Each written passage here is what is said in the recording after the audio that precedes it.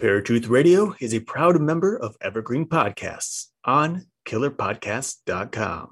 I'm Jay Farner, CEO of Quicken Loans, America's premier home purchase lender. We've created a new way to protect you from unpredictable interest rates. Our exclusive Rate Shield approval. First, we lock your interest rate for up to 90 days. Then, if rates go up, your rate stays locked. But if rates go down, your rate drops. Either way, you win. Call us today at 800-QUICKEN or go to rocketmortgage.com. Rate Shield approval only valid on certain 30-year fixed-rate loans. Call for cost information and conditions. Equal housing lender. Licensed in all 50 states. NMLS number 3030. Additional conditions or exclusions may apply.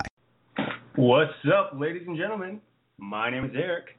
You are listening to Paratruth Radio right here on Blog Talk Radio. Justin, you here? I'm here, dude. All right, so we got Eric. Cool. I'm kind of excited for this show.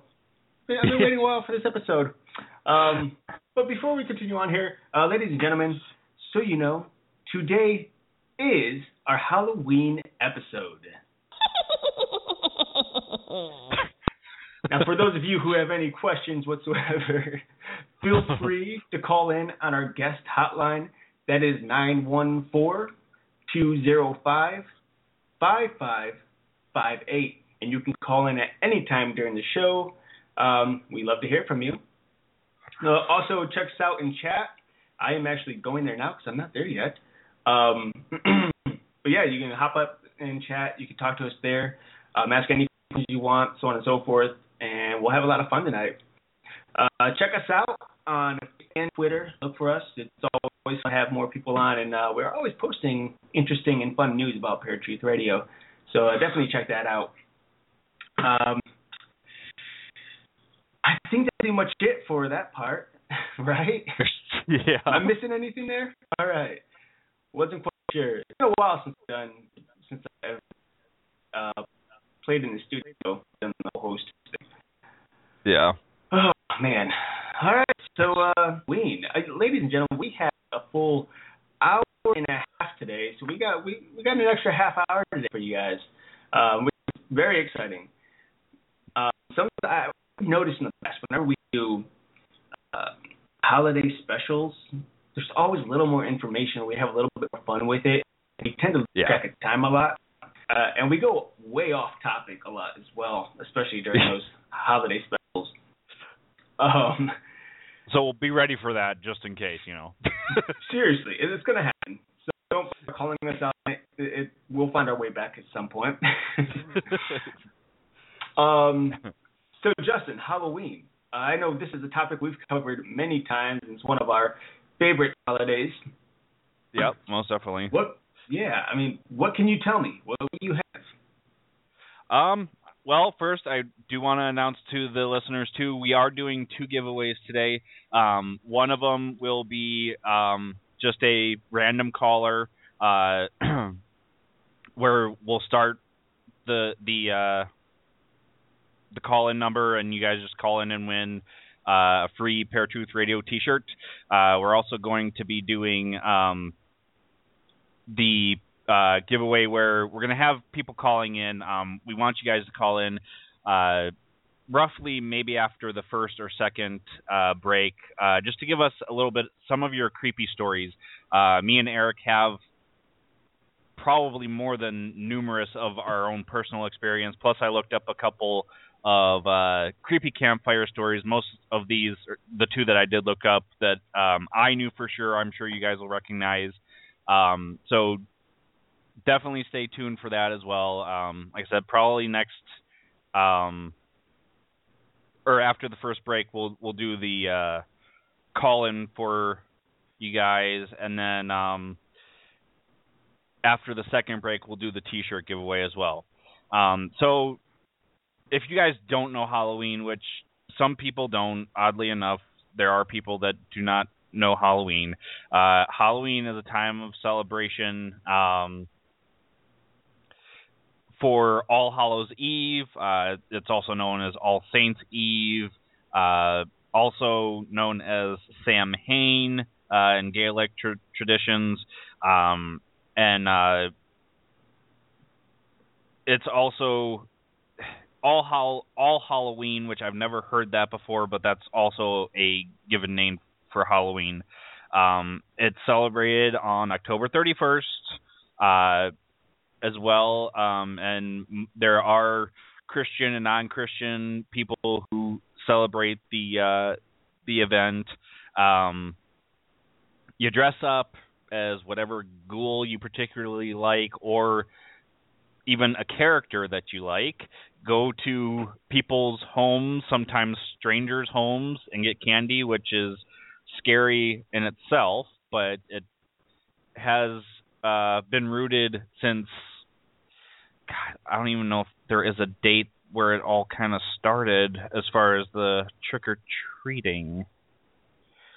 1745, I guess it looks like, is when this holiday kind of all began, especially in the Christian part of things, because it kind of goes back to more of a pagan Celtic celebration of the, I want to say, winter solstice or the fall solstice. Is that right? Winter solstice. Okay. So it celebrates the winter solstice, and Christianity had taken it into use it as part of their religion as well. And it, I know so much about it, but yet through some of the histories that I was looking through for the show, there is so much I really didn't know.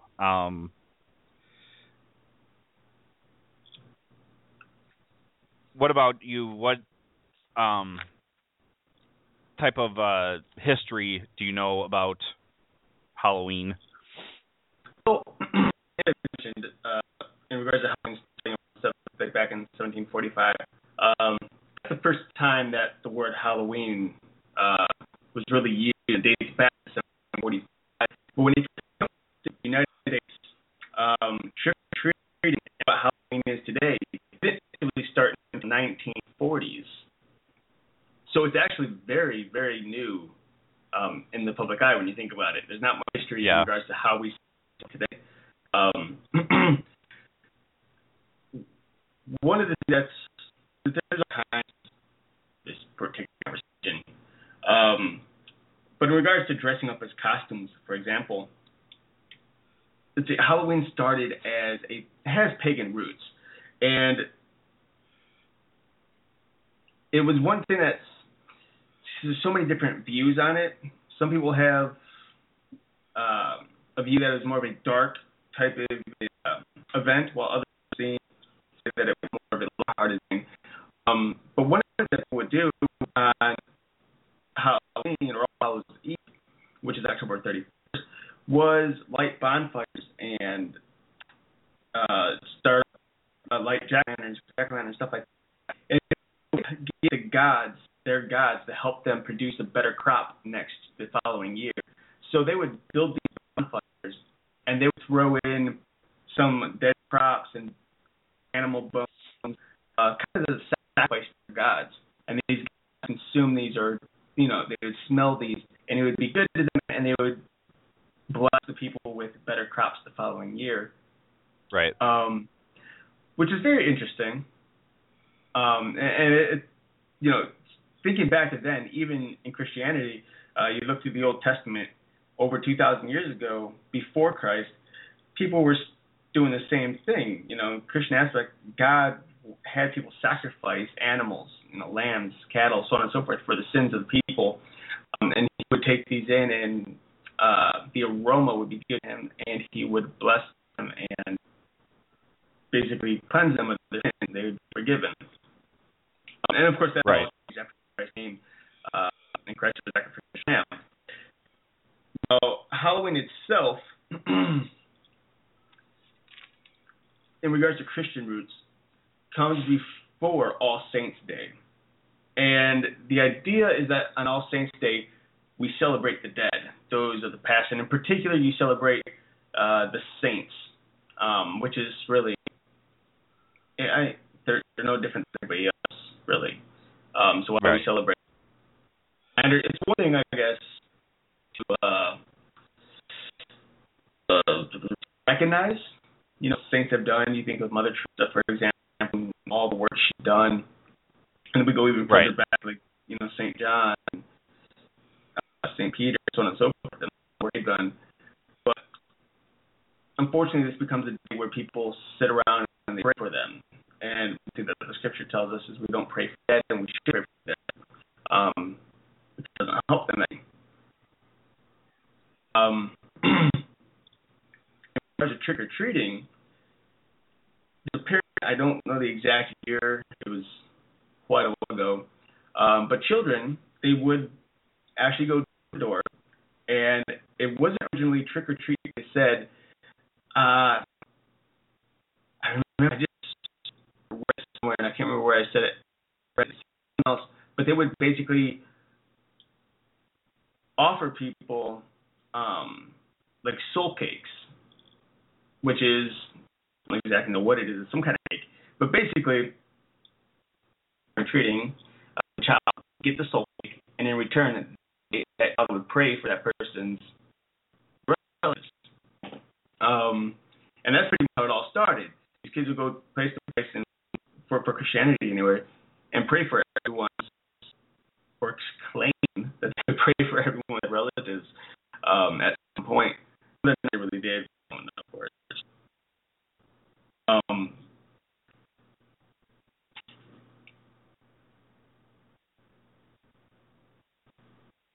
Sorry, I'm drawing. And it looks like we lost Justin. That was drawing a blank because I noticed that there was no sound all of a sudden. I was like, what's going on here? His line. So we'll just wait for him to go back in. And we'll go on. But anyway.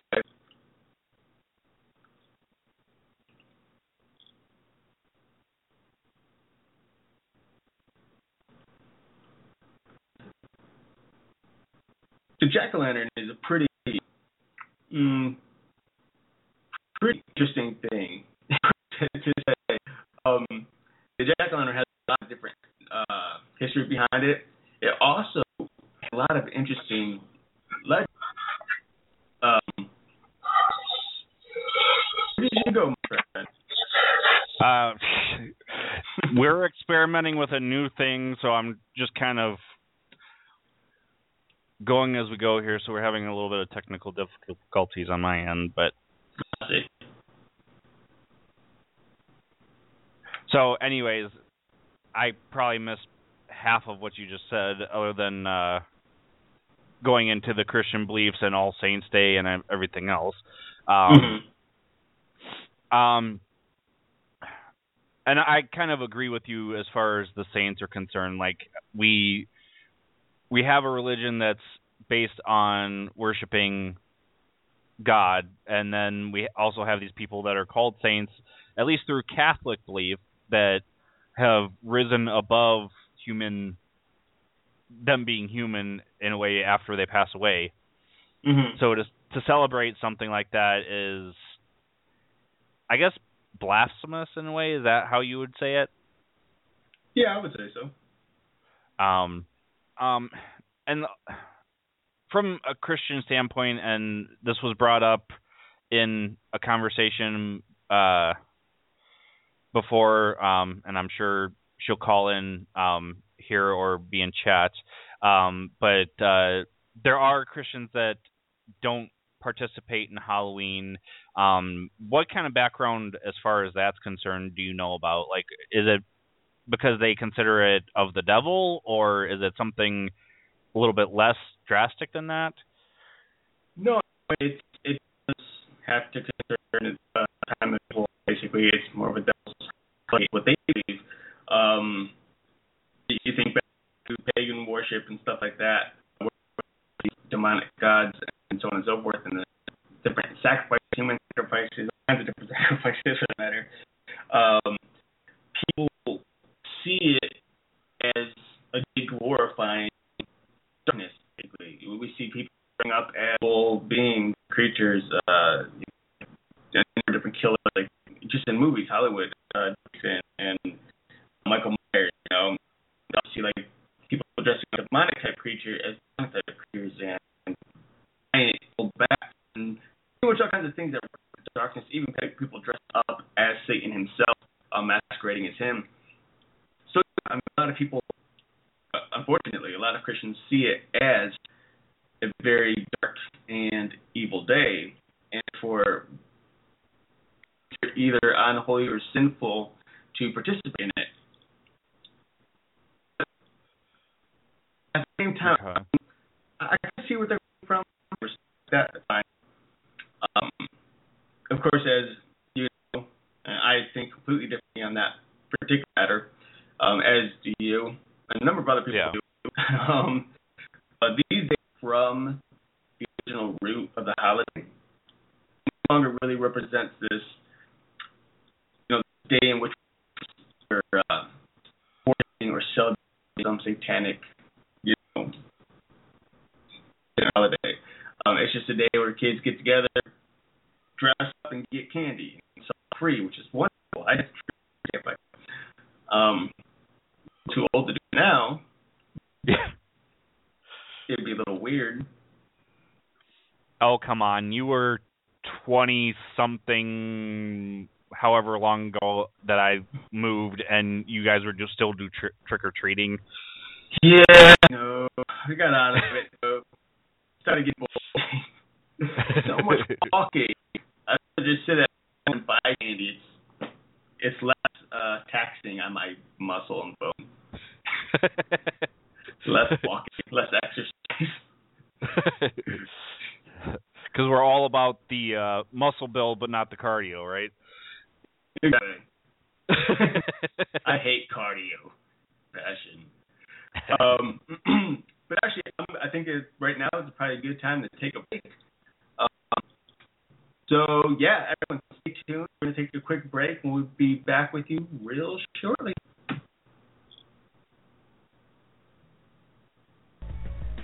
Ladies and gentlemen, sublimely elegant here as always, and you are listening to Paratruth Radio. Ranger Station, Ranger speaking. Yeah, hi. I'd like to report a bear sighting. Location. In the forest, near the side of the road. No need for alarm, sir. The forest is where bears live. But this was no ordinary bear. No ordinary bear? Yeah, 1 second I'm having a smoke taken in the view. Next thing I know, I am face to face with Smokey Bear. Let me guess, Smokey had a tip for you. He did. He must have seen me toss my cigarette on the ground. He told me never to do that because it only takes one spark to start a wildfire. He's a smart bear. Did you know that 9 out of 10 wildfires are caused by humans? That means 9 out of 10 wildfires can be prevented. That's what Smokey said. I had no idea. That's why Smokey's famous, and you're not. Good point. If you see someone in danger of starting a wildfire, step in and make a difference, because 9 out of 10 wildfires are caused by humans. Brought to you by Smokey Bear, the U.S. Forest Service, your state forester, and the Ad Council. Learn more at SmokeyBear.com. Only you can prevent wildfires. Confessions of a Potentially Perfect Parent, brought to you by AdoptUsKids.org. I might look like an adult, like a person who could possibly be a parent, but I have no idea how to talk like one. And everyone knows that if you want to be a parent, you have to sound good when you say things like, "Don't make me turn this car around," or "Because I said so," or "Don't make me come back there." I don't even really know what those things mean, but I know that I actually believed my parents when they said them to me. How did they manage to sound so convincing? Here we go. "Don't make me come back there." Oh, no, that's not tough enough at all. Kids can sense weakness. "Don't make me come back there." Ooh, yeah, that's better. In fact, that kind of sounded like my dad. Weird. You don't have to be perfect to be a perfect parent. There are thousands of teens in foster care who would love to listen to you practice your dad voice. Call 1-888-200-4005 or visit AdoptUsKids.org for more information. This message brought to you by the U.S. Department of Health and Human Services, Adopt Us Kids, and the Ad Council. This is Bill Hall, author of the book, The World's Most Haunted House, and you're listening to Paratruth Radio.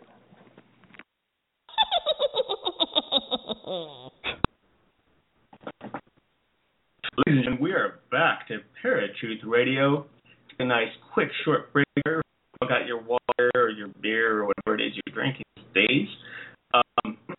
Justin, with us still, I'm sure? What's that? I said you're with us, I'm sure. No, I'm here and gone. It happens sometimes. I figured.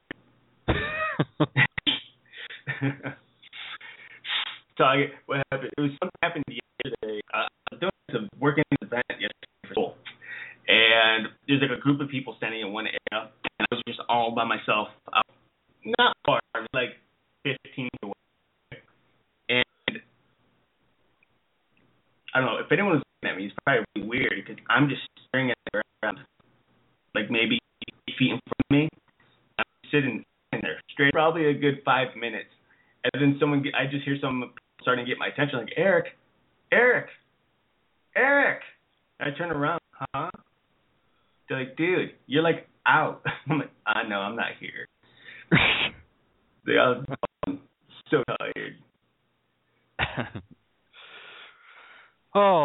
Yeah, I've had those days, and we had a little sleepover yesterday with Cameron, so it's kind of one of those days.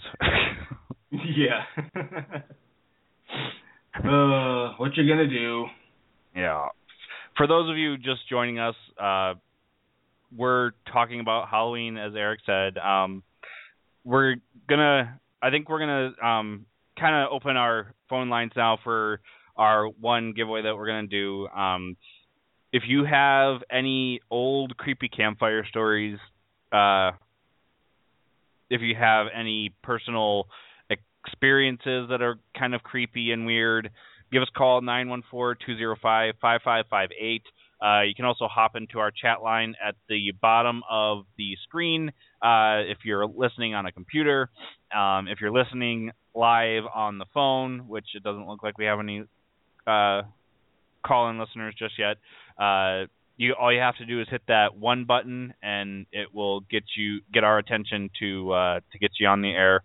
And then after our next break, I think we'll also open up the lines for a free Paratruth T-shirt giveaway. So stay tuned for that as well. One of the creepy campfire stories that I found that it's one of the most common ones, so everybody should know it. If they don't, then it's going to kind of freak you out. This one's called Don't Turn on the Light. Once there were two girls who shared a college dorm together. Their names were Meg and Benita. The girls were out partying one night. Meg noticed she forgot her purse and went back quickly to the dorm. Without turning on the lights, she walked in and grabbed the purse. Then she returned to the party. Later on in the night, Benita got tired. She left to the dorm to go to sleep. The next morning, Meg went back to the dorm. The police officers were outside. Officer, what's the problem? She asked. There was a murder. Oh my God, please let me see. No, it's a bit too sloppy, said the officer. Please. Finally, the officer let Benita upstairs. When she walked in the room, she saw her roommate covered with a clean white sheet. In the mirror, in big red letters, said, "Aren't you glad you didn't turn on the light?"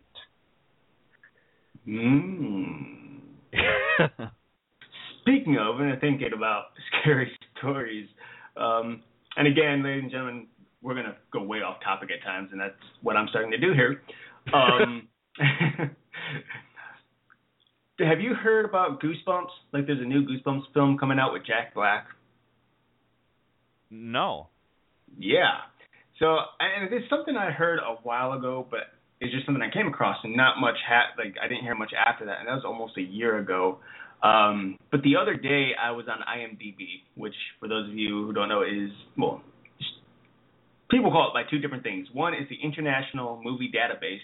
The other is the Internet Movie Database. So it's your pick. But I was surfing through, just trying to check out like what films are coming up, over the next few months or so. And one of the big ones coming up soon is Goosebumps. And I don't know too much about it, but the basic story plot is that there's these two kids who witness something creepy, I guess, and they end up meeting a young R.L. Stine, which is played by Jack Black. And that's pretty much all the info we're getting so far. And I'm pretty sure that every single kid in America is going to be in that movie theater, but I also guarantee that every adult who grew up with Goosebumps is also going to be in that movie theater, myself included. And I'm Yeah. Yeah, well, and is this supposed to be like a biography of R.L. Stine, or is it? Nope, it's a brand new movie. It's you've seen the old R.L. Stine movies, right? Or shows, I should say. Yeah, okay. Like Haunted Mask, for example. Right. They're all stories that come out of the book. This, I believe, is a original creation, so a story. So I don't know. I mean, it should be pretty interesting, I think. Should be pretty cool. Pretty cool. Yeah, it sounds like it's gonna be an interesting one. I don't think they've ever used him as a character in his books before or anything. So there was a couple of, and again we're getting off subject. So I do apologize, folks. There's a couple other new movies coming out, sequels to old movies that I grew up on, which is Labyrinth. They're making a Labyrinth 2. They're making a Dark Crystal 2. These are all by Jim Henson, by the way. So And I saw that movie once, The Dark Crystal. It scared the crap out of me. It scared the crap out of you? It's freaking scary. Creepy looking. Yeah, and they're also making a Fraggle Rock movie. All right, it looks like we have a caller in. All right, area code 561, you're on the air. Hi there. Hello. Hello. Well, I wanted to share a creepy story. It didn't necessarily happen on Halloween. Can I share it? Sure. Okay. Well, this is something that occurred, I believe it was in 93, and I was resting, and I happened to see two evil spirits, and they seemed to be in the form of black clouds of smoke, and they floated towards me, and they paralyzed me from head to toe, and then they floated away. That was really, really creepy. Unfortunately, I didn't see, the form of a demon or anything like that, but that was the first time I actually saw something that was evil, dark, and demonic. So I just wanted to share that with you guys. Okay, and just for our listeners, who are we speaking with? My name is Jerry. All right, Jerry. Now, you said this didn't happen on Halloween. Was it even close to Halloween? No, it wasn't. It was probably around July or August in 93. And I have a lot of other experiences too, but that's just one of the many experiences I'll just share right now. Okay. The other times I'll have to call in later, I guess. That's just one story. All right. Well, if you want, you can just hold on the line. We'll put you on mute, and you can listen along as well as when you're ready for another question. You can either hit the one button again or just text us on Facebook or whatever the case may be, and then we can cue you back in. Okay, great. Thank you. Yep. All right. So there's one creepy story, guys. One of very many, and me and Eric got off subject a little bit with the movies. Yeah. And we've got a lot of creepy experiences ourselves, as well as the campfire story, the other campfire story that I know a lot of people know of. One that I want to share just happened recently. I shared it with Eric. I've shared it with Shelly as well. Can't substantiate it because, of course, I was driving. But I had my first UFO experience, as far as I know, anyways. I was driving to work. I was almost to work, and out of nowhere, and I was looking straight at whatever this thing was. It shot like straight up into the air at like a 90-degree angle to the ground, and then as I was watching, just shot off into the distance. No trace of it whatsoever. No smoke trail of any kind or fuel trail. as well as the only light source was coming from this thing. It was just a huge white ball of light. Again, can't substantiate it. Did not see any reports at all in the newspaper, in the MUFON, which is a UFO website in this area, or in the newspapers. The airport that we have here was, I'd say, a good 3 to 4 miles south of where this thing was, and it went the opposite direction than where the airport was. Could be possibly there was an Air Force base over in that direction. I'm not really sure. I'd say it was a good 3 to 4 miles away from me, which would have been outside of town here. But it definitely creeped me out to the point that as I was at work, I would not look out the window outside until it got daylight because I was so creeped out about it. Scared of being abducted, huh? Abducted, anally probed, whatever you want to call it. There it is. Wait. You then, probably. Don't you dare touch me! Stand back! No! That's probably what I would have sounded like if I was trying to be anally probed, yes. By aliens, yeah. Pre-aliens. Alright, so I got a creepy one. Not nearly as creepy as some of the ones that you already know, Justin, and some other listeners know.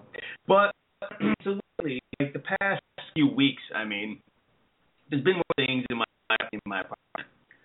Creepy sound, knocking sounds, and so forth. Some of them have debunked as neighbors or just walls settling, stuff like that, foundation, whatever, settling. But there have been a few times where I've seen a few shadows here and there, so when I'm laying in my bed or and like pitch black, in my room, and there's a dark, like even darker, more black, I guess, figure across the doorway or something like that, which is really unsettling after previous experiences. Also, whatever. Two things happened here within about a couple of days of each other. The first one, it was a Sunday night. It's right for our radio show. And I think I told you, I set up a picture that I got back in 2009. Artistic work by someone who was working on a magazine, and the magazine was, but it's a picture of this wolf, and like half of his face and the arm are dissolving, almost melting. Yeah. It's just all fleshy and stuff like that. So it's a pretty creepy picture. So I put it up on my movie stand where I keep all my movies and video games. And I just set it on there and lean it against the wall because I don't have a kickstand for it or anything like that. So I left it there all evening. That was before the radio show. I went to bed maybe around midnight. So that's probably 7 p.m. to 12 p.m. You do that. I'm laying in my bed. Maybe ladies and gentlemen, a loud smack, I guess.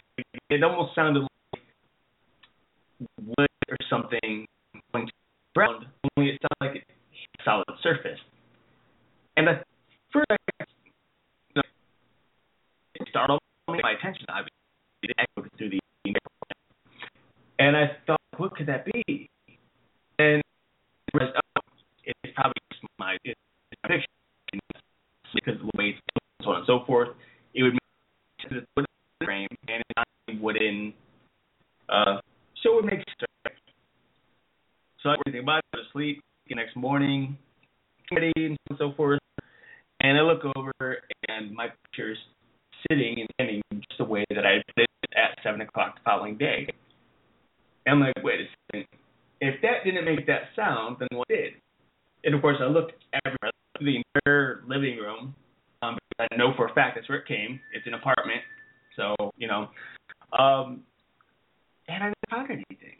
So I don't know what that was, but it was something that fell, and either A, it was put back, or B, I'm losing my mind. a couple days later, I am laying in my bed yet again. Little nightstand at the side of my bed, and I reach over to put my phone on there because my phone is my alarm clock as well. Yeah. And I put my phone on, and as soon as I do, I realize something very, very interesting to me. For those of you who don't know, I am medically diagnosed with obsessive compulsive disorder. What that means on weekly time. But because of that, I pretty much set up my apartment in a particular way. Everything has to be to a certain distance. I put my phone down. I realized that my table was about a foot and a half away from the wall, which is not something I've done in typical paintings of me. It's usually maybe a couple of inches away from the wall. And I know for a fact I can move it, and maybe I'm using it at some way, but something, I say something because it's been in my apartment other than me since I've gotten here, had to have moved it away from the wall. Like, I don't remember doing it myself. Maybe I did. I don't remember it at all. But yeah, that kind of got me a little bit. A lot of things have happened to me, but I've never really seen stuff moved like their original location. So yeah, that's interesting. That's the story. I have several more too throughout the episode here, but yeah, that doesn't sound very pleasant to me either. Silence now on there.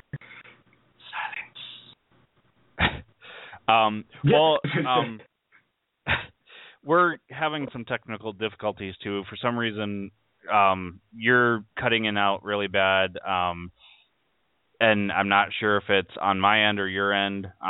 So I think what we'll do is we'll take a quick break. If we have to, try calling in on the guest in line with your cell phone. We'll see if that works any better if we're still having issues, and you can just switch to that line instead. And I'm not sure why, because you should be fine, and it's not coming through very well. So, and if you're hearing on both ends, like I'm hearing Eric cut in and out too. If you are hearing me cut in and out, please let me know. We're experimenting here. It's a new setup, and I'm using two computers, which might be cutting down on my bandwidth. So please let me know if it's me too. Somebody text me or call me or something to let me know that it's more than just Eric's side as well. We'll be back in just a couple minutes, and I think we will start the T-shirt giveaway as well. If you want to win a free Paratruth T-shirt, call 914-205-5558. Caller number what? 3. All right, caller number 3. 914-205-5558.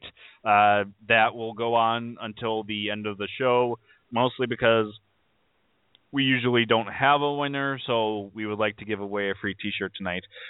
So, again, 914-205-5558, as well as if you want to just hop in chat, do it that way, that's fine. We'll take either caller number 3 or person number 3 that pops in the chat that says, I want the Paratruth T-shirt. We'll be back in just a couple minutes, and here's just a small snippet of music. You guys have heard this before, but Eric made it, so it's kind of a personal achievement for him for the show. So we'll be back in just a few minutes.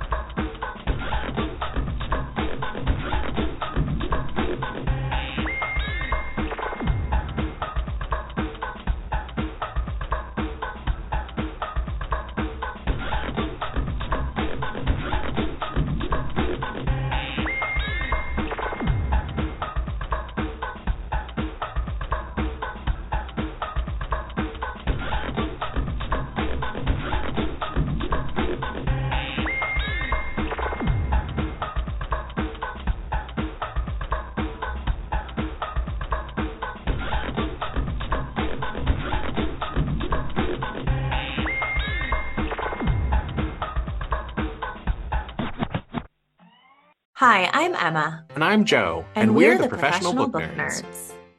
2 Mondays a month, we interview authors and talk about their upcoming books, what drives them, and their go-to order at the cafe. On Thursdays, we share recommendations and dive into topics readers face, like how do I actually read the books on my to-be-read list? You can find the Professional Book Nerds podcast on Apple Podcasts, Spotify, or wherever you get your podcasts. Want to learn more about us? Our website is professionalbooknerds.com, and you can find us on Instagram, Twitter, and TikTok at ProBookNerds. We hope you'll come and listen, and as always, happy reading.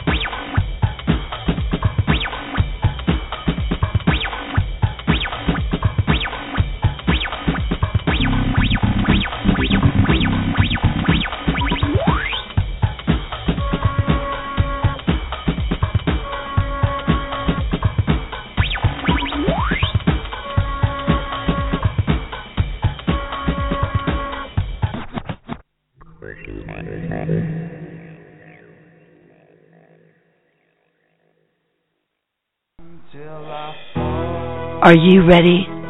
Are you prepared? What if some cataclysmic event shook your every foundation? Would you and your family know what to do?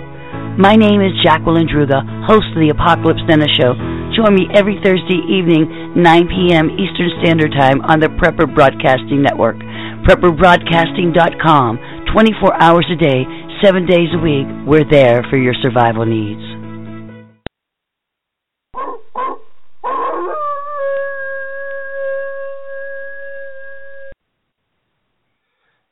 All right, folks, welcome back to Paratruth Radio. My name's Justin, and if you're just tuning in here, guys, we're talking about Halloween. This is our Halloween episode. If you have any creepy stories, any creepy experiences, go ahead and give us a call, 914-205-5558. And again, we're having some technical difficulties, so if it keeps happening, and just give us or just let us know, as well as Eric, I'll let you know on my end if I'm picking you up or not, and we'll go from there. Well, and I just called in, and my basically went straight to wireless and said that the call couldn't be completed. So I just turned it off and restarted. I'm about to try calling in again off my cell phone and see what happens. So okay, you do have air. So let's see. I'm even gonna go. Let's see. I'm gonna go ahead and click this. And you're calling the 914 number, right? Yes. Welcome to Blog Talk Radio.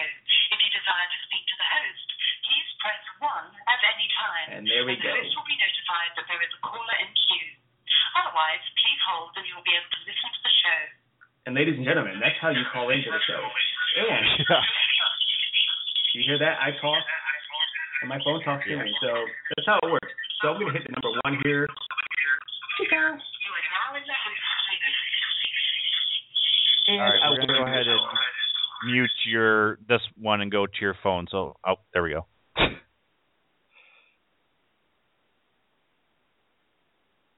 Ladies and gentlemen. All right. It's coming through better now. I don't know if this is the first time Eric is hosting the show because of situations with Microsoft and Blog Talk Radio. We had to switch how we're doing the show here. So it sounds like it's going to be coming in a lot better. All right. It kind of stinks because now, I had a whole hour here to get away from my iPhone 6, and now you give me no chance to get back on it. Darn it. Have you been playing on it all day or something? Well, pretty much when I wasn't sleeping, I was playing on it. So my parents came in for the weekend, and I was so tired because I literally sleep all weekend. And so as soon as they left, I took a shower and was out within half hour and slept until almost 7 o'clock. So, yeah. And I was like 4 to 7. I'm still tired. I can go back to bed now. All right. So, folks, if you're listening in, as I just said after the break, we are doing our Halloween episode. And if you want to, we're going to do a random pick of any of our callers to win a special giveaway, as well as we are still doing the giveaway for the Paratruth Radio t-shirt, 914-205-5558. As I said, you can hop in our chat room, which is at the bottom of your screen there if you're listening on the BTR website. And then I think we should do another campfire story, but we have a caller, and I'm pretty sure this is Jerry again. Jerry, are you there? Yes, I'm here. Okay. Were you calling in to share another story? Actually, I had a question. Is that okay? Sure. Okay. Well, I had a quick question.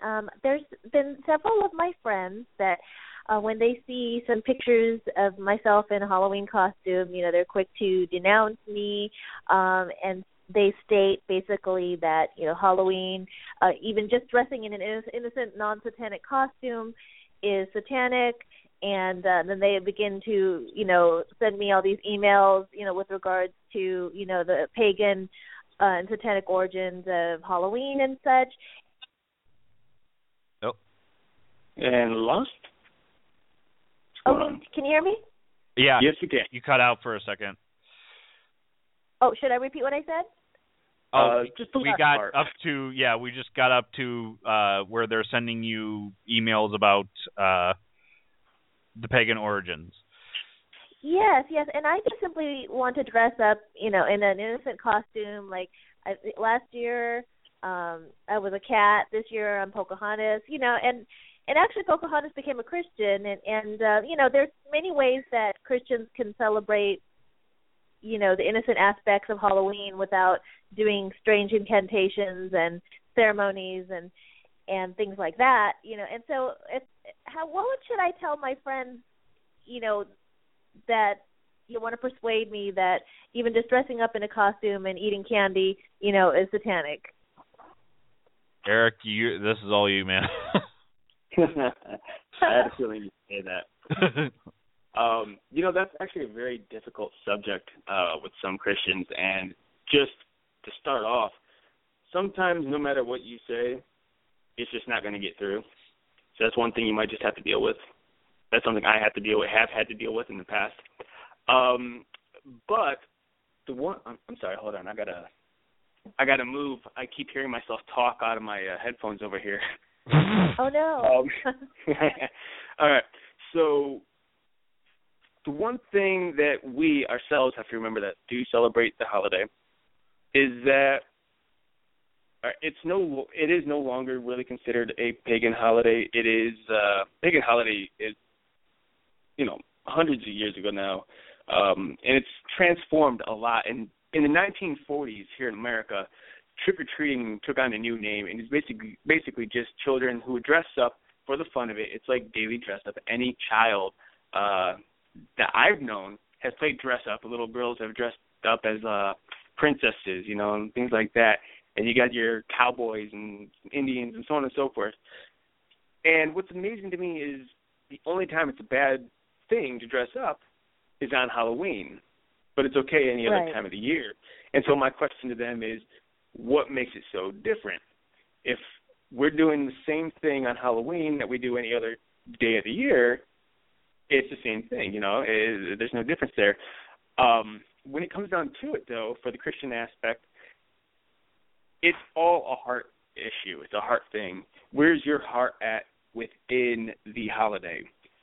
Are you truly celebrating But, like, are you truly celebrating the holiday and worshiping this, either worshiping or praising or, you know, whatever, this somewhat pagan or this extremely pagan, somewhat satanic holiday?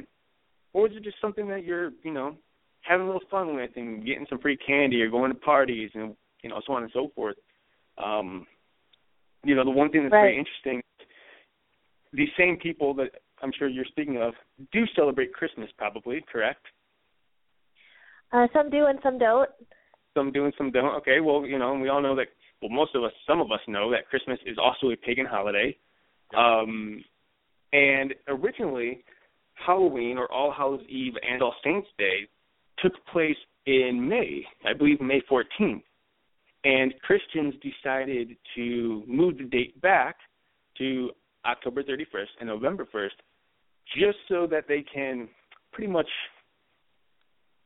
not per se take over the original pagan holiday, but to help relate to non-Christians at the time. It's similar to the Celtic people. I forget. I'm trying to think which saint went and spoke with the Celtics. But the one thing that he did, we think of the Celtic cross. It's a simple cross with a circle around the center. That's basically taking two images of two different gods and combining them so that it would better relate to the people of that time. But he would show them Christianity, and they became believers, which is very interesting. And it's the same thing that we as Christians can do today during Halloween.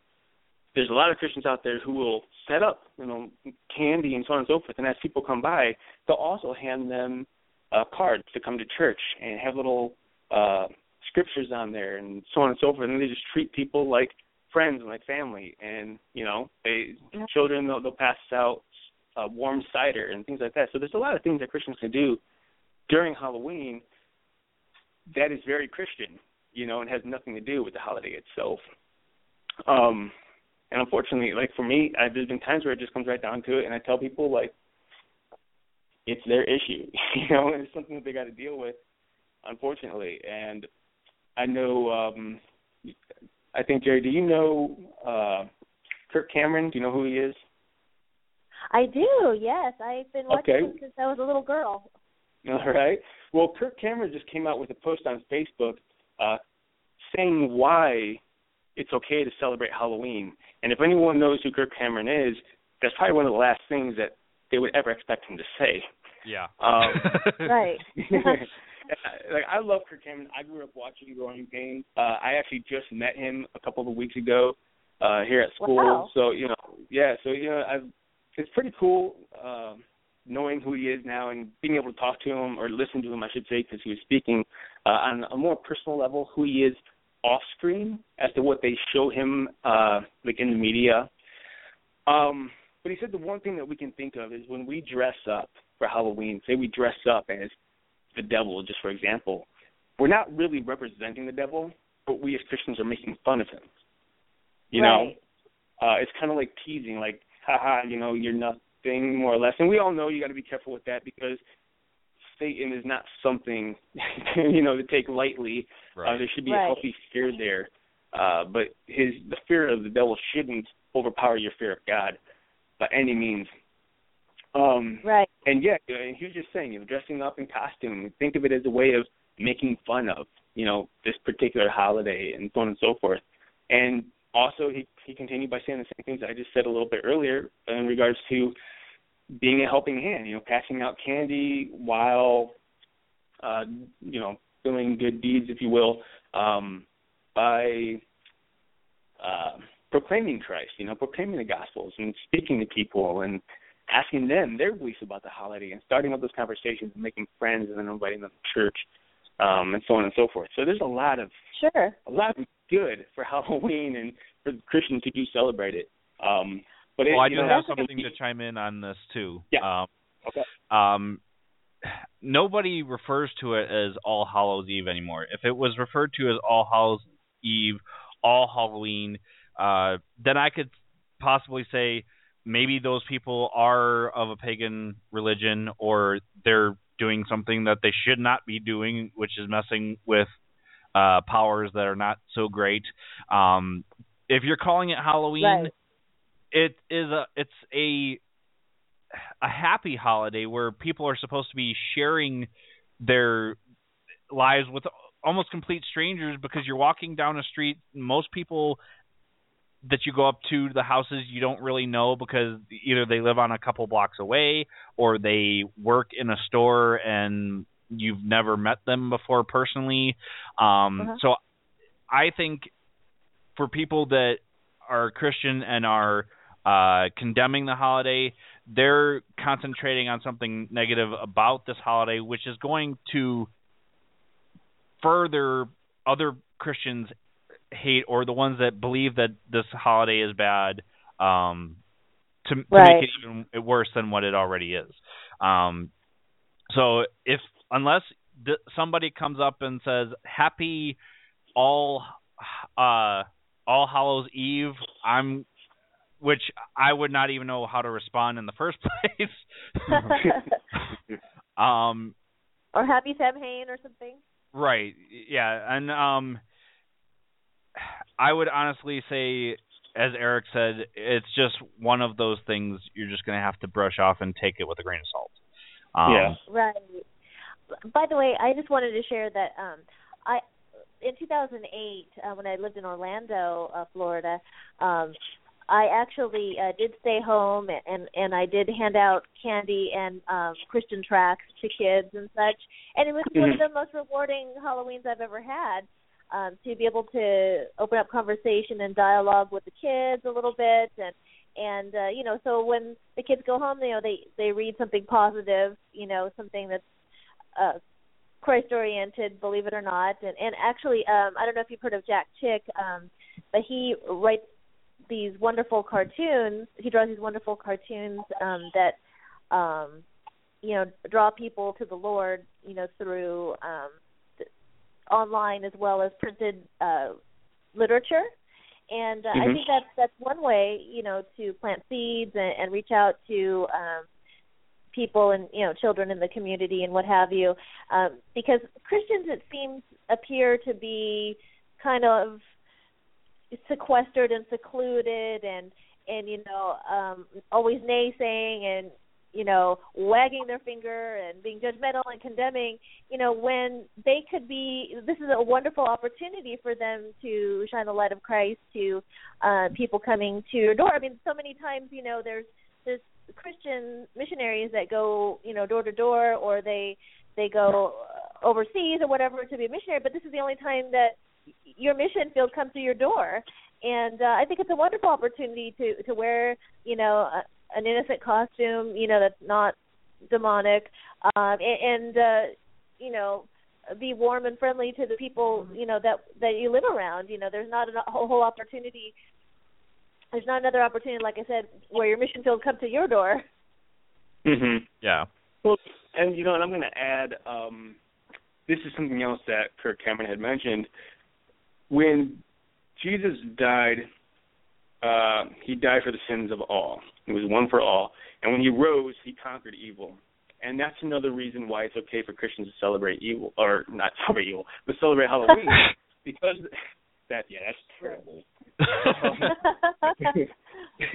The one reason for Christians that it's okay for Christians to celebrate Halloween is because Christ has already conquered that of which people believe is the evil day. The evil has no power over us. It has no dominion here. God conquered it. Christ conquered it. And therefore it's okay, and it's what we're showing. That's what we're going out as Christians, dressing up, saying, hey, yes, I'm dressed up in, even those of us who, I have dressed up in evil type costumes, and I'm not going to lie, I'd do it today too if I had the money or cared to go out, because that's just me. But it has no reflection as to who I am as a Christian by any means. But I'm basically just stating, look, this has been conquered. It has no effect on me. I can dress up like this because, as long as Christ is in me, it doesn't exist in my life. It's been killed. It's been destroyed. And I just want to, this is a very, very popular piece of scripture here I'm going to read in regards to anyone out there. I'm not condemning by any means anyone out there listening, but for those of you who do have a problem with Christians celebrating the holiday, let me just go ahead and read this real quick. And this is Matthew chapter 7, verse 5, where Christ says, "You hypocrite, first take the log out of your own eye, and then you will see clearly to take the speck out of your brother's eye." Now, what I'm basically saying by repeating that scripture is, yes, the holiday has pagan and evil origins, and there's many people who will argue that, and I've had people argue that in the past, those who are not Christ followers. But what I'm saying is that you can condemn Christians for celebrating the holiday, but when it's not the holiday and you're alone and you're doing something, I guarantee you're sinning in some way, whether it's celebrating some holiday or doing something you shouldn't be doing or saying something you shouldn't be saying or gossip or whatever. In some way, you are sinning as a Christian. We can't get away from that. So it's got to be careful, when you're going to go and condemn someone for the way they celebrate something without knowing their heart, take a look in the mirror first. Right. And think, is it appropriate for me to say something, to them? And then go about your business, pray about it, so on and so forth. If you see a Christian that's celebrating Halloween in a way they probably shouldn't be celebrating, then you have a right to step forward, and say something. But, if you're just dressing up and enjoying the time, whatever, eating some candy and hanging out with some friends or whatever, I don't see an issue with it whatsoever. I, too, did read that article about Kirk Cameron stating that he believes it's okay, to celebrate Halloween because Christ of the Cross had made a mockery out of the powers of darkness. And so, therefore, if a Christian does dress up in something like that, then it's actually mocking the powers of darkness, and I thought that was quite interesting. And I did hear that before Kirk Cameron as well, and I think it's an interesting standpoint. I mean, I myself probably wouldn't feel too comfy wearing a witch costume or what have you, just because I guess I feel like if I dress up as something, I feel like I kind of take on its persona. But that's just me. It's one of those gray areas, I think, for the Christian. It's not a black and white area. I think it's more like a gray area. Like if a Christian doesn't want to celebrate it and they feel that their conscience bothers them, then I wouldn't want to push it on them. But moreover, they're pushing their conscience on me. But I would definitely share, what you had said, your suggestions with them.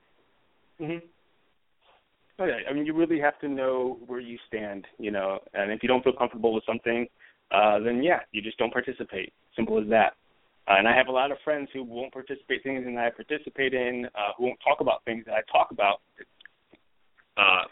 For example, the radio show, we talk about a lot of dark stuff. And there's a lot of people, I have a lot of Christian friends who just don't like it or don't agree with it. But when they've heard my side of the story, they're okay with it. And they push me to do better and work harder and so on and so forth. So it's just everyone getting on the right page. And unfortunately, it's hard to do that sometimes. But right.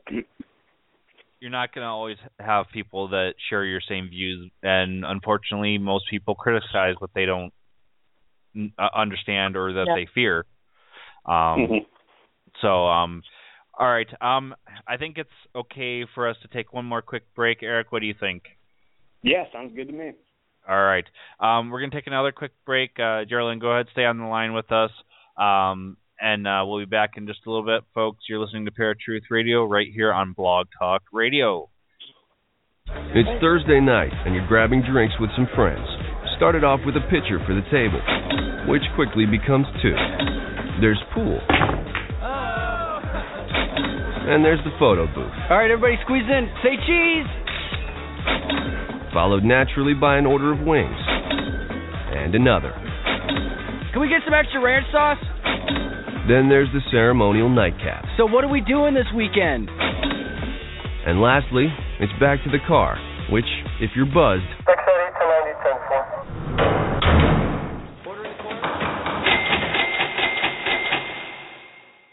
could be the most expensive night of your life. Getting pulled over for buzz driving could cost you around $10,000 in fines, legal fees, and increased insurance rates. Nothing kills a buzz like getting pulled over for buzz driving, because buzz driving is drunk driving. Brought to you by the National Highway Traffic Safety Administration and the Ad Council. Hello everybody, Sublimely Elegant here as always, and guess what? I know you. Well, no, we've never met, but I do know you. I know you love Minecraft. I know you love the internet. Now I also happen to know you love colorful language. So instead of moping around all day, why don't you head on over to my channel and satiate your deepest needs. YouTube.com/Sublimely Elegant.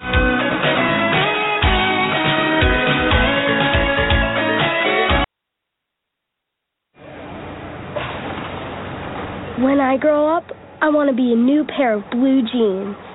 When I grow up, I want to be a kid's first computer. When I grow up, I want to be a glass countertop in a new home. When I grow up, I want to be a kid's best birthday present. When I grow up, I want to be a football stadium. When I grow up, I want to be a warm place on a cold day. When I grow up, I want to be a fancy backsplash. I want to be a bike that races around the country. When I grow up, I want to be a bench on a forest trail. I want to be a rocking chair on a sunny porch. I want to be a skyscraper. I want to be a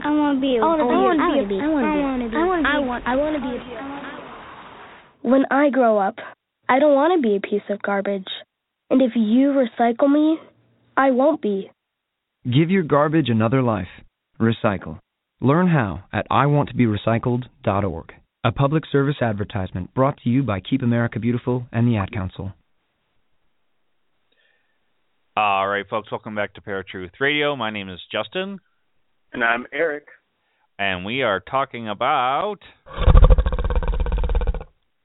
Halloween. Oh, you totally beat me to that, man. I was seriously just about to click on it. Are you really? Yeah.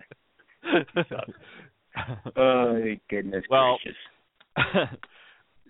Next week, folks, we will work on getting the bugs taken care of. Unfortunately, we were having technical difficulties today, and Eric, this might be part of the activity you've been having going on, man. Who knows? Yeah, who knows? All right. Well, I wanted to share a couple more quick campfire stories as well as personal experience, which Eric knows about because it was during an investigation that we had for myself. One of those two. I've got one of those two sorted out there. So we're going to do the campfire story really quick. This is called The Hitchhiking Woman. Tom had just left a party and was driving down a dark road all by himself. That's creepy enough in itself. It was about 12:30 at night and pouring down rain. He had only driven about 2 miles when he saw this faint figure walking on the side of the road. As he got closer, he realized it was a young lady and she was wearing a long white dress. He pulled over and asked her if she would like a ride. She said she would, and she hoped people can't type in the front seat. He noticed she was shivering from the rain, so he took off his jacket and offered it to her. She draped the jacket over her shoulders, and they started to talk about nothing in particular. When Tom pulled up to her house, he turned to her to ask her something, but she was gone. Puzzled, he thought maybe she had already ran into her house. The following day, Tom realized the girl had left in such a rush that she had forgotten to give him his jacket back. He remembered where her house was and drove there since he did not have a phone number to call. He knocked on the door and an older woman answered. Tom told her he was there to pick up his jacket that her daughter had from the night before. The woman looked at him strangely and told him he must have the wrong house. The man was sure this was the right place. He dropped off the girl, so he began to describe her and what she was wearing. The old lady was shaken and began to cry. She explained that her only daughter died 10 years ago on prom night and that the man had described her exactly. She said her daughter was buried up the road at Meadowwood Cemetery. After Tom left the old lady's house, he decided to go find the girl's grave. There, lying on the headstone of the girl, was his jacket. And this is a very interesting story, and that brings up other topics and all together. One in particular, speaking of the white dress and this young girl walking down the street, is the White Lady Ghost. I believe you and I have discussed on this particular show rather recently. And that story is a little different, or this one, the White Lady, in regards to the legend says that it's a woman who either lost or was betrayed by a husband, a fiance, or a boyfriend, and they ended up dying. And the people that end up running into her, it's typically a man that she appears to. She ends up getting in the car and eventually leading him to his death, whether she kills him or, some kind of freak accident or whatever. So it's very interesting. You think of the white dress and how the stories kind of change from one, I guess, legend to another. But real before you go into your I was going to have you do something of yours. I actually also have a campfire story here. This one's not a haunted type one. It's a little different. The Choking Doberman. I heard this one a while ago. Like, I was a little kid. When these days legends aren't that popular. But I'm pretty sure when you were growing up and I was growing up, legends were pretty big. It's kind of back when they were taking root, I guess, in this generation. Yeah. Or our generation. Our generation. It kind of has taken a back burner because now we have way more people making movies, making books, and that sort of thing. Mm-hmm. Yeah. So I'm going to go ahead and read this one real quick. My cousin and his wife lived in Sydney with his huge Doberman in a little apartment off Marlborough Road. One night, when they went out for dinner and a spot of its clubbing, that's not even a sentence. By the time they got home, it was late, and my cousin was more than a little drunk. They got in the door and were greeted by the dog choking to death in the lounge room. My cousin just fainted, but his wife rang the veterinarian, who was an old family friend of hers, and got her to agree to meet her at the surgery. The wife drives over and drops off the dog, but decides that she'd better go home and get her hubby into bed. She gets home and finally slaps my cousin into consciousness, but he's still drunk. It takes her almost half an hour to get him upstairs, and then the phone rings. She's tempted to just leave it, but she's decided that it must be important, or they wouldn't be ringing that late at night. As soon as she picks up the phone, she hears the vet's voice screaming out, "Thank God I got you in time. Leave the house, now, no time to explain." Then the vet hangs up. Because she's such an old family friend, the wife trusts her, and so she starts getting the hubby down the stairs and out of the house. By the time they've made it all the way out, the police are outside. They rush up the front stairs, past the couple, and into the house, but my cousin's wife still doesn't have a clue what's going on. The vet shows up and says, "Have they got him? Have they got him?" "Have they got who?" says the wife, starting to get really peed off. "Well, I found what the dog was choking on. It was a human finger." Just then, the police dragged out a dirty, stubbly man who was bleeding profusely from one hand. "Hey, Sarge," one of them yells, "we found him in the bedroom." The end. That's very close to the babysitter story. Do you remember the babysitter story? I do. Where she's babysitting and at some point she gets a phone call and or there's like noises upstairs, and then she gets a phone call that says, "He's in the house, get out of the house." And they come and arrest this man who was a escaped psycho killer that was going to kill her. And so that kind of shows how stories evolve over time as well. So kind of what you were saying with the White Lady. Mm-hmm. I have a personal experience to share. Eric has an experience to share or two from our investigations. I think I'll let Eric go first because for some reason I'm getting the feeling we both have one from one of the same investigations that we did. So go ahead and do your personal experience. All right. So this person, we both have many, and we have time to share a couple here. We got a good 15 minutes. But this particular one really stands out to me. Justin and I were doing an investigation with another team, and I believe that team, was that a Monroe Falls team, Justin, or do you remember? I think they were Monroe Falls or somewhere. It was in the Cleveland area, but I can't remember exactly, but that name sounds familiar to me. Okay. So we were doing an investigation with them, and they had actually asked us to do a separate investigation at a separate location the same night, which happened to be at a family's home, where we were helping parents with a child who was supposedly seeing things and having nightmares. But after we finished that investigation, we went to this area, this location called Ghost Alley, which was near the Akron area. And this one particular moment, me and this woman named Erin, I believe, were sitting down in the basement by ourselves. It's completely pitch black, huge basement, all concrete. There is like a warehouse area. There was a kitchen area. And then there's kind of like a boiler room, which was creepy in itself. And we were just sitting there. We were talking. We were asking questions. We had the EVP out, our digital voice recorder. And we asked this one question, if whoever is around, if there is anyone around, if they can make a noise. And nothing happens.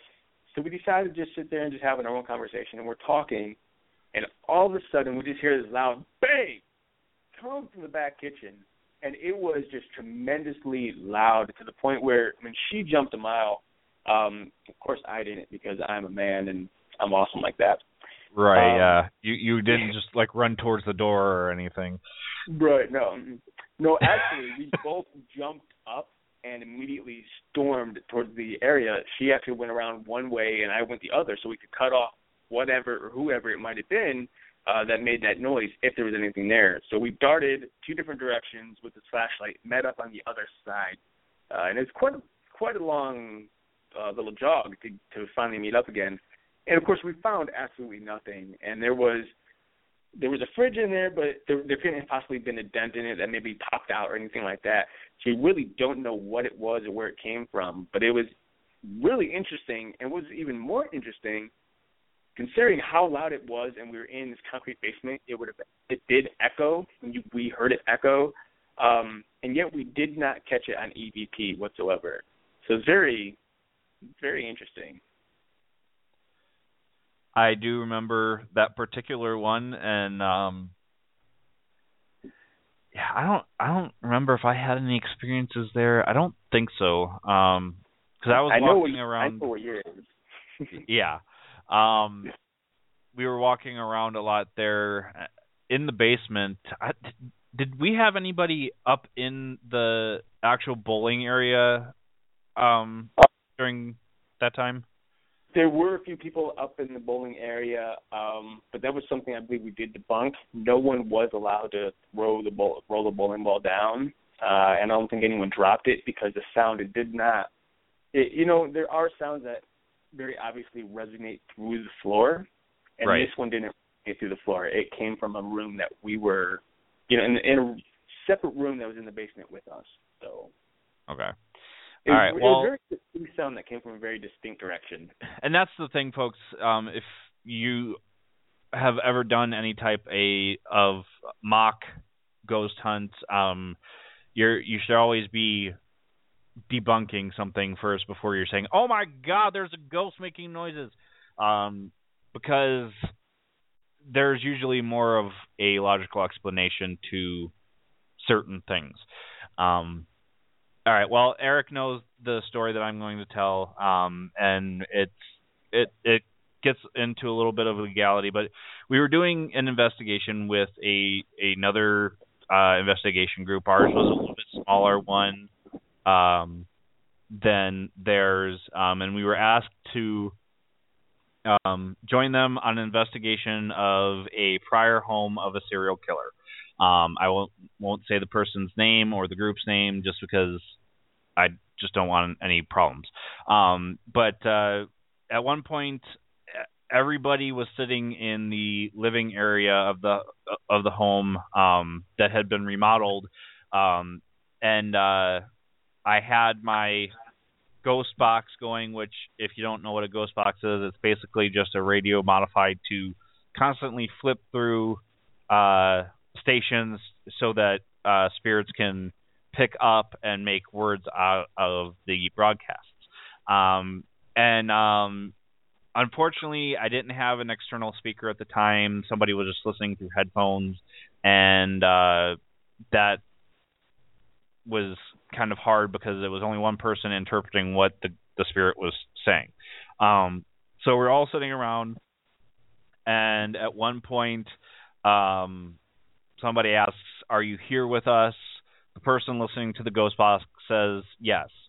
And I say, okay, can you do something to prove it? Or no, I said, where are you? And the person says, the ghost box says, right here, or right next to you. And I said, okay, well, can you prove it to me? And as soon as I ended that sentence, I kid you not, I felt somebody almost caress my neck as if in a lover type manner, which I don't even want to get into because it still creeps me out to this day. And I'm like, okay, I'm done with this conversation. And yeah, that's got to be one of the creepiest moments in my paranormal investigative career, because quite honestly, I hadn't been touched like that before. I haven't been touched like that since. I have had other experiences by being touched, but not like that. Mm-hmm. And that was very obviously, I mean, for you, a frightening experience. I mean, I was in the room for that particular moment. And that spirit box, I mean, you know, a lot of you know, the spirit box isn't something we really can go by for any type of significant evidence. But the things that happened were eerily coincidence, I guess. Yeah. And just the mere, like, look on Justin's face when that happened to him pretty much said it all. And yeah, I mean, you really did stop right there. You passed it off to one of the other members of the team. So you can continue doing this. We ended up walking out for a little while. I probably did. And investigating elsewhere. Yeah, that was a pretty good. That particular investigation is pretty good, and I had gotten one of the best Class A EVPs that I've ever gotten was at that particular house.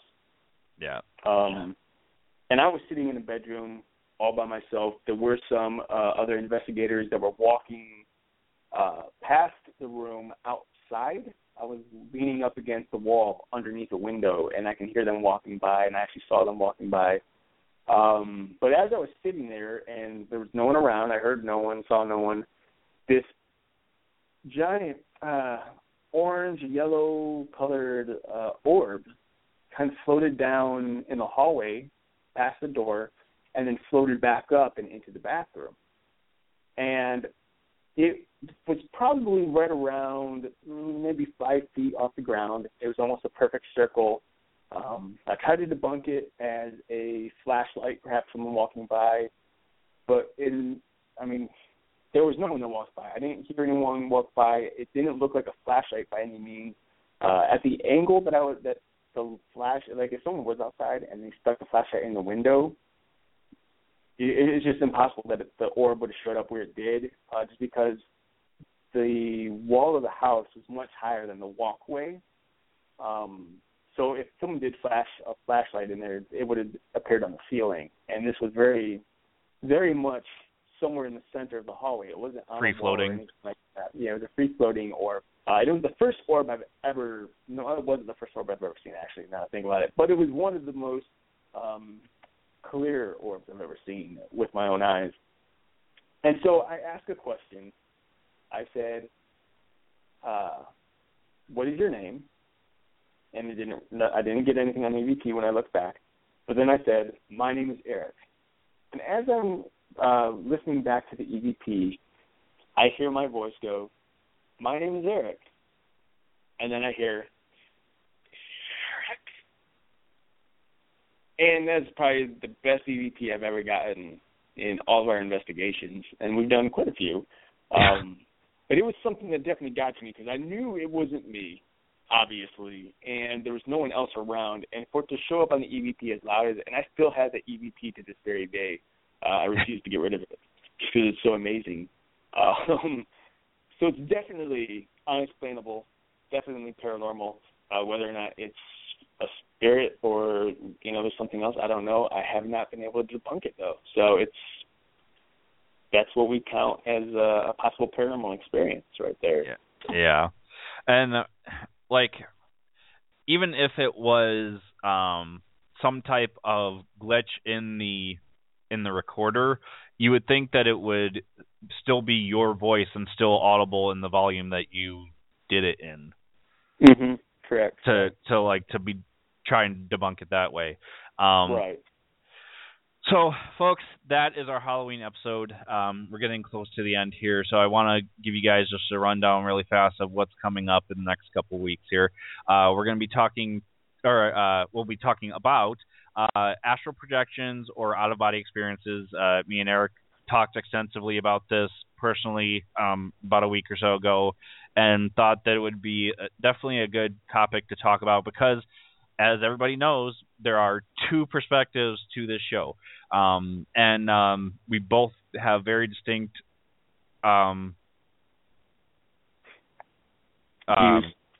views on this, as well as just a little bit of explanation on those views.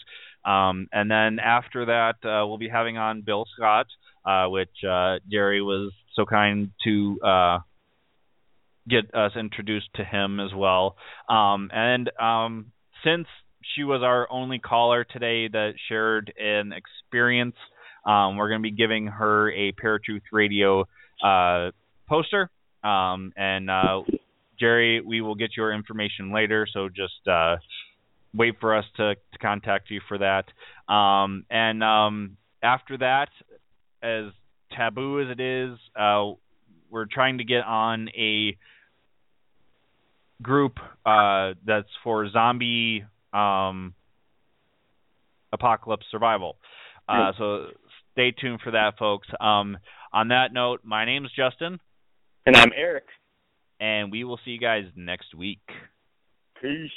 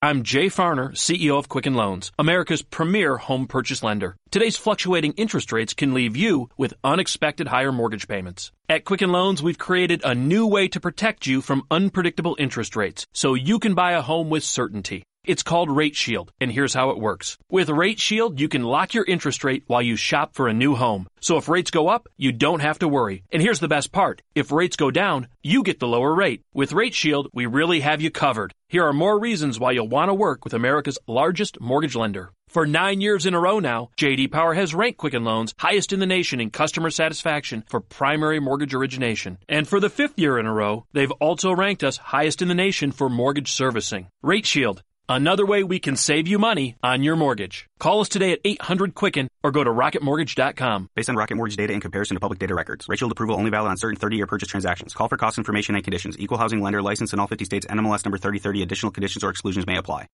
Bonjour. This is Fabulously Delicious, the French food podcast. I'm Andrew Pryor, and every week I bring you the wonderful and fabulous people involved in French food, whether they're here in France like me or from around the world. Each week, we dive into a specific topic, be it a French dish, an ingredient, or a French cuisine cooking technique. My guests are all about French food, so come join me on Fabulously Delicious, the French food podcast. Bon app!